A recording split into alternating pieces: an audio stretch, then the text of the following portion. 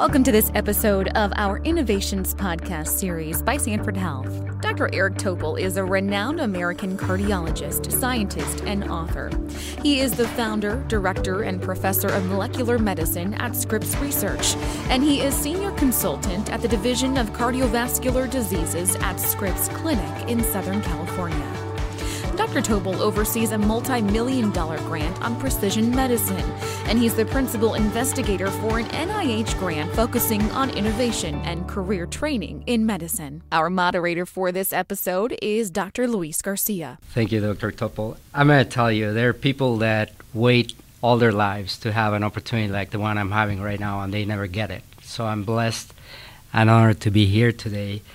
You have been one of the most influential physicians in our industry, excellent clinician, involved in drug development, device development, molecular medicine research, one of the top 10 cited scientists in the world, 3 books. You advise the UK government on their national health system, and all those accolades that I could take the hour that we have here to talk on that, but I won't because we want to hear from you. But one of the things that I want to tell you is that what I have learned from you today is that besides all that, you are a great human, you have great character, and you have a great integrity. That's what I learned today. So that leads me to my first question. Who is Eric Topol? Well, first, let me say how kind of you to say these things, and I'm very appreciative and humbled. I try to reckon with this question. I've never had it before. Who am I? But basically, I, as you might expect, I have a wife now, 43 years as of yesterday, anniversary. I have 2 great kids and 3 grandchildren, and then there's what I do at work, which tends to get overemphasized. But as you say, I identify as a physician and as a person who's trying to improve medicine. I've been working on it for a long time, and sometimes many days I feel like I haven't gotten very far. But I won't stop. I'll just keep working on it until I just can't anymore. Well, thank you, and I think the product of your efforts is very tangible for us. I mean, it's very notable, and we appreciate that. You mentioned family as the first description of you, and I know you're a family man. Who was Eric Topol as a child? As you're growing up, tell us about your family and your dreams about becoming somebody influential. Yeah, well, I didn't come from a medical family. My mother was a school teacher and my father an accountant. And I really didn't know that medicine was going to be in the cards until actually in college at University of Virginia. I worked at night shift just to try to make ends meet. And I happened to be in the night shift as a respiratory technician. And those were the days where these were very primitive ventilators compared to what we had now. But I saw people in the intensive care unit, almost like a Lazarus, resurrection. I thought they were to die, and then they would make it. I said, "Wow, this medicine thing is amazing." So that basically pushed me from what I was planning to do in life to become a physician. But I never really had aspired to be, a leading edge type force. It was more as a natural pushing hard on things that I believed in or worked hard to try to advocate. And a lot of young physicians to be, or a lot of children perhaps find themselves or will find themselves in a situation like yours, where you get the opportunities to seize an opportunity and you do it, and then you become really influential. What would you tell those children right now that are the future of our country and of our world? What message would you tell them of encouragement, of why is it important to get an education? Why is it important to take advantage of those opportunities and capitalize on them? Well, I think the idea that is a limitless what you can do if you are really driven to what you're passionate about, that everyone has the talent, and it's a matter of applying it to. It doesn't have to be the kinds of things that I've worked on or you've worked on, Louis, but many other people don't ever find their niche in life. They don't find the matchup of where they have something to offer, and that's, I think, unfortunate. That alignment of what you can do that's special and help people and make a difference. We're lucky when we find those, but there's too many people that have that latent or not so latent capability that's extraordinary, but they don't really come to that realization, or sometimes they do, but it's much later in their life. So the sooner you can find what you are excited about, what you think may be a talent to nurture, a particular quality that is burning inside you, then go for it. That you have to really, and of course it doesn't happen by accident. It's not something that is a natural gift. It means work. You have to really work at it as well. So it's a pairing of finding that kind of inclination, that quality, and then really going after it. I appreciate that insight, Dr. Topol. And yes, I got to tell you, I feel myself so lucky that I'm in the medical field and that I love what I do, right? Oftentimes we find somebody doing a job just because it is a job and not because it is a passion, right? So realizing what your passion is and executing on it with hard work, I appreciate those comments. When I talk to great leaders in this world, oftentimes they can identify a moment of uncertainty in their lives in which they had to make a decision, and that decision put you in a much different spot than you would have been if you would have taken the other side of the road. Did that ever happen to you? Oh, actually, several times. I live in uncertainties, really, but the one I can recall, particularly since we're talking about a kind of career path, was I was at UC San Francisco in my medical training, and I actually was planning to be a diabetologist because my father had type 1 diabetes and had gone blind by age 49, and I wanted to dedicate my life towards that. And in fact, that was one of the reasons I picked UC San Francisco, because they had a first-rate diabetes division. Anyway, my wife said, when I was doing rotations and intersecting with cardiology, she said, "That's what you're really excited about. Can't you tell?" And so she was the first one to note that I wasn't at all excited about what I purported to be. And she helped sway me towards cardiology, and that was a big, important decision where I was certain, but I was, basically realigned with her support and insight. Let me change a little bit the topic here, Dr. Topol. Sanford Health, we say that we aspire to be the premier rural healthcare system in the nation, and we're driven by the values that I've heard you reinforce and talk so much, like restoring humanity in medicine. Being about the patient, not being about compensation or reimbursement. And really finding again the value and the art of being a physician and taking care of people in need. And you articulate that very, very eloquently in your books. But do you want to share your thoughts about that? Well, because I'm older, I've seen medicine change over the many decades, and unfortunately, it's mostly for the bad. That is, the emphasis on the patient-doctor relationship has been lost in most respects, and the business of medicine has become the center. And so that term patient-centric is really useless compared to what is the reality. And so it was, especially as I got older, naturally I became more frequently a patient.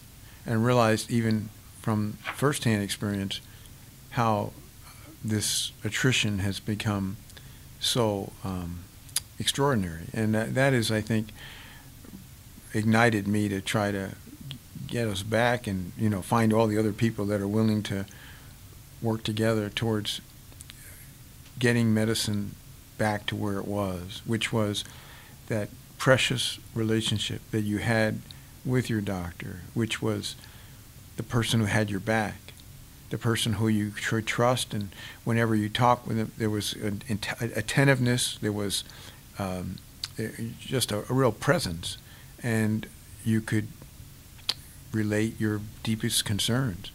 Whereas now, of course, that is a rarity.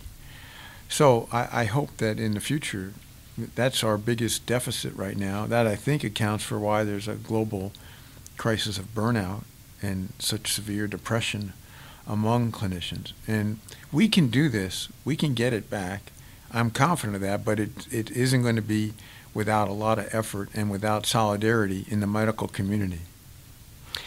Well, one of the things, Dr. Topol, that I got out of your books was obviously the physician and clinician perspective is very important in patient care.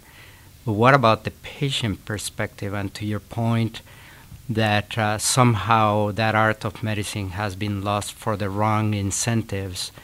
And oftentimes, as physicians, will say, "Well, my patients love me, and I provide the best care in the world." And interestingly, in one of your books, you bring the word cloud concept. Can you talk to us a little bit about that? Yeah, I think the perception that our patients, my patients love me, may be a little off, because while there may be some physicians who truly have that, most don't. And we saw that the word cloud you mentioned is from one leading medical center. What are the two words that you think of coming out from your visit? And the words were not pretty, hurried and rushed and unconcerned and, just devoid of the humanistic qualities that we need to exude. And that, I think, is the real problem. That used to be the case, that there was a love. It was bilateral. I mean, there are a lot of patients I just adore. I mean, no question about it. And but the time that we have is so compromised that we don't even have time to listen to a patient, no less to do a proper exam and cultivate a relationship. I think that what I'm excited about at Sanford is that you could be the leader and pioneer in reestablishing the care of the patient. Is about caring for the patient, because there isn't a health system in the United States that exudes that or is the exemplar, and you can do that here. Dr. Topol, thanks for pointing that out to us, and let me be honest with you.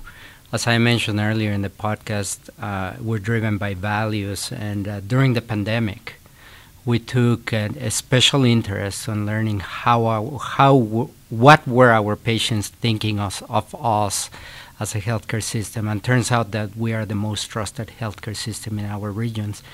And people understand by default that we have the greatest talent. But it is about that trust, and it is about that relationship that really makes the difference. And the last couple of years have been so difficult for clinicians, healthcare providers. Right now they feel that they're devalued. And the sense of being devalued comes precisely from what you're seeing, from their patients perhaps not trusting their opinion, not trusting their insight because of all the myriad and amount of information that we get from untrusted sources. What are your thoughts about that? Well, the bigger picture is there is more blurring of truth and lies and facts and fabrications than ever before, and we have done as a country little to ante up with the forces that are making this, that are consciously trying to blur and all the fake stuff. And we have to work hard to get that trust back, and it's across the board. I mean, all the revered institutions, including medicine, has suffered from this. But we have a very strong anti-science faction in this country, more so than most other industrialized parts of the world, and we haven't done anything really to cope with it, to counter it, and take control. And unfortunately, it's just gotten worse through the pandemic. In this time of crisis, this would have been ideal time to really work against it. And in fact, knowing it was going to be an issue, you could tell early on. But it's never too late.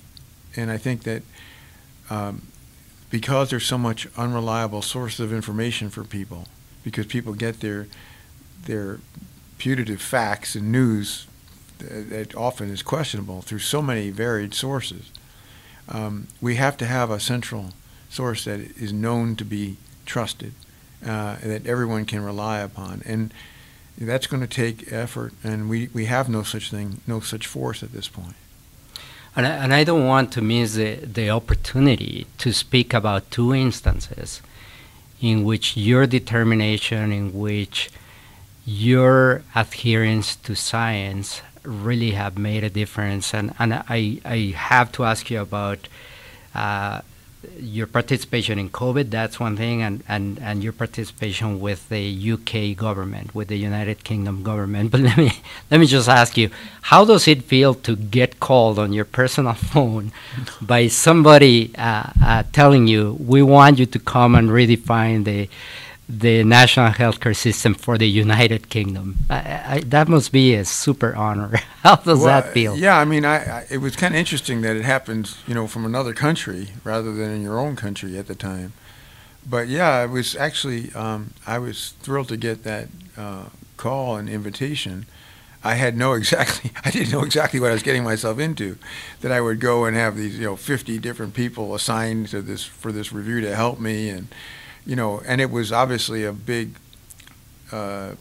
part, not just planning the National Health Service, but how well it would be received by the public, how would it be seen as a political, football sort of thing. And so it was a fascinating learning experience for me, and made a lot of, new friends from it. But, these days in the pandemic, it's been gratifying because now there are people in our own government that are making contact and asking for input, and it's great to have a voice, to have a chance to weigh in.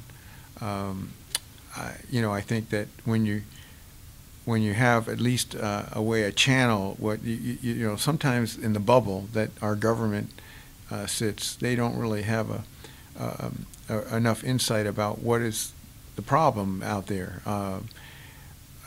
And I think right now, the chances increased throughout the pandemic of being able to give some at least thoughts. Sometimes you could consider it advice, and it's fun for me.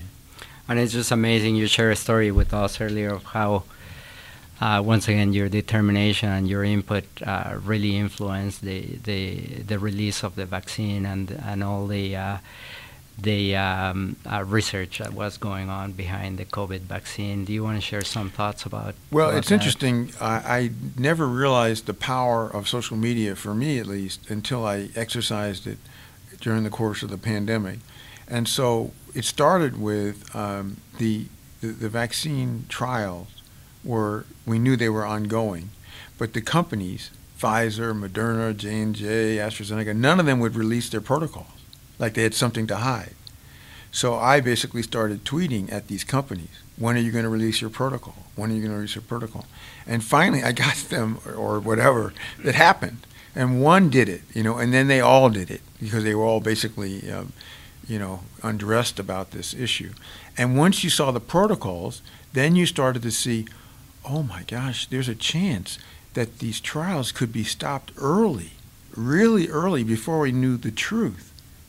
And then, of course, there was a concern that the FDA was being subverted, and then the company's interest was to get the vaccine. So you basically had alignment of the current administration that subverted the FDA, and the companies all wanted to get the vaccines approved and get hundreds of millions of doses out there sold as quickly as possible.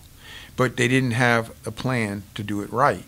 So by social media basically exposing the protocols and making them public, and also for the research community to see, that was basically the ticket to, we cannot let this happen. if these trials stop after 30 patient events, and we are going to start giving vaccines to billions of people, something is going to be off here. I think the extraordinary part of this, knowing the protocols, being able to have precise readout that if this were to happen as the companies wanted and as the administration wanted, we could be looking at premature dissemination of vaccines that were not proven. And this could be not knowing the results, but this could be a real setting for mistrust and also a backfire. I mean, we could have really good vaccines, but without validation, we could really see trouble. So fortunately, this got all fixed in the nick of time in October of 2020. And we're very lucky. And we had vaccines that had 95% efficacy, at least against the original strain. And we had it done right. The trials were finished. And in just mid-November, we started to see the results. The companies acted properly, and everything kind of fell into place. And we're lucky about that. It could have gone a whole different route. And whatever accusations people have made about it was rushed, they don't have any idea about what rushed could have meant. On behalf of the so many patients that needed that, and there's so many people that needed your leadership, thank you for standing up for the right thing. So we appreciate that. Dr. Topol, in your books, you talk a lot about the future of medicine and how will augmented intelligence, machine learning, and all that would influence medical care in the future. Where do you see medicine in 5, 10, 15 years down the road? Well, one thing I'll preface that by is that every time I try to think where it's going to be in X number of years, it's multiplied by about 3 or 4 times, if not more. It doesn't move like it should. And this is another flagrant example, is that if we were to embrace AI and go after it in terms of doing the proper vital validation work, we could get there faster. But we're not. The medical community is more afraid of it than they are seeing the extraordinary potential. But over time, we will see keyboard liberation. We will see reestablishment of really good communication during encounters between patients and clinicians. We will ultimately see remote patient care with much less use of hospitals than we do today. That will take longer, of course, because we have all sorts of reasons in this country to rely on hospitals that we shouldn't be as much. At any rate, there will be more changes ahead, or at least opportunities for change. Whether we in the United States will adopt them as compared to other countries that are better poised because of their health systems, that remains to be seen. But this is the most exciting time for medicine, rather than certainly the last couple of decades where we've seen degradation. This is the potential for an extraordinary turning point if we work at it. I love that last sentence, Dr. Topol, and let me tell you, at Sanford, this is reassuring because we are investing a lot on the virtual aspect and the digital aspect for patient care for the right reasons. And I'm going back to your comment of this is exciting and medicine is still beautiful, medicine is still good. We have so many people that have left the workforce, and they might decide to come back or not, or so many people that are considering getting into the workforce of healthcare, but they're hesitating because of what the last 2 years had done. This is my last question. What would you tell those kids that are considering getting into medicine? Why should they get into our field, and what is so precious about it that it should be their calling? Well, there isn't any question that the best is yet to come. I mean, we've hit a bottom that it only can get better now. But moreover, there's no profession that is more exciting, more rewarding than medicine. The fact that you can truly care for another person, for the most important part of their existence, their health, and you can help promote that. and you can have the trust of that person for a lifetime. I mean, there's nothing like this. There's no other profession like this. We are privileged to be part of it. And I think once we start to get this turning point established where the humanity is brought back in, it won't happen like a light switch. It'll happen in phases. There will be a surge of interest to be part of this like never before. Dr. Topol, I started my conversation with you highlighting what a great human being and leader you are. And to all our listeners, I think they will agree with me that after the thoughts that you share with us, that is exactly who you are. Thank you for everything you have done until now. I hope that you live until you're 200 years old so we can continue to have your leadership. And if not, somehow with the future of polygenics and everything, that we can clone you. So, but thank you for being here with us today. Thank you. You're much too kind, but I really appreciate the chance to speak with you today. And our thanks to Dr. Eric Topol for his time. Find and hear more Sanford Health Podcast series and episodes by clicking the link in the show notes. Sanford Health Podcasts are also available on Apple, Spotify, or wherever you listen. For Sanford Health News, I'm Courtney Cullen. Thanks for being here.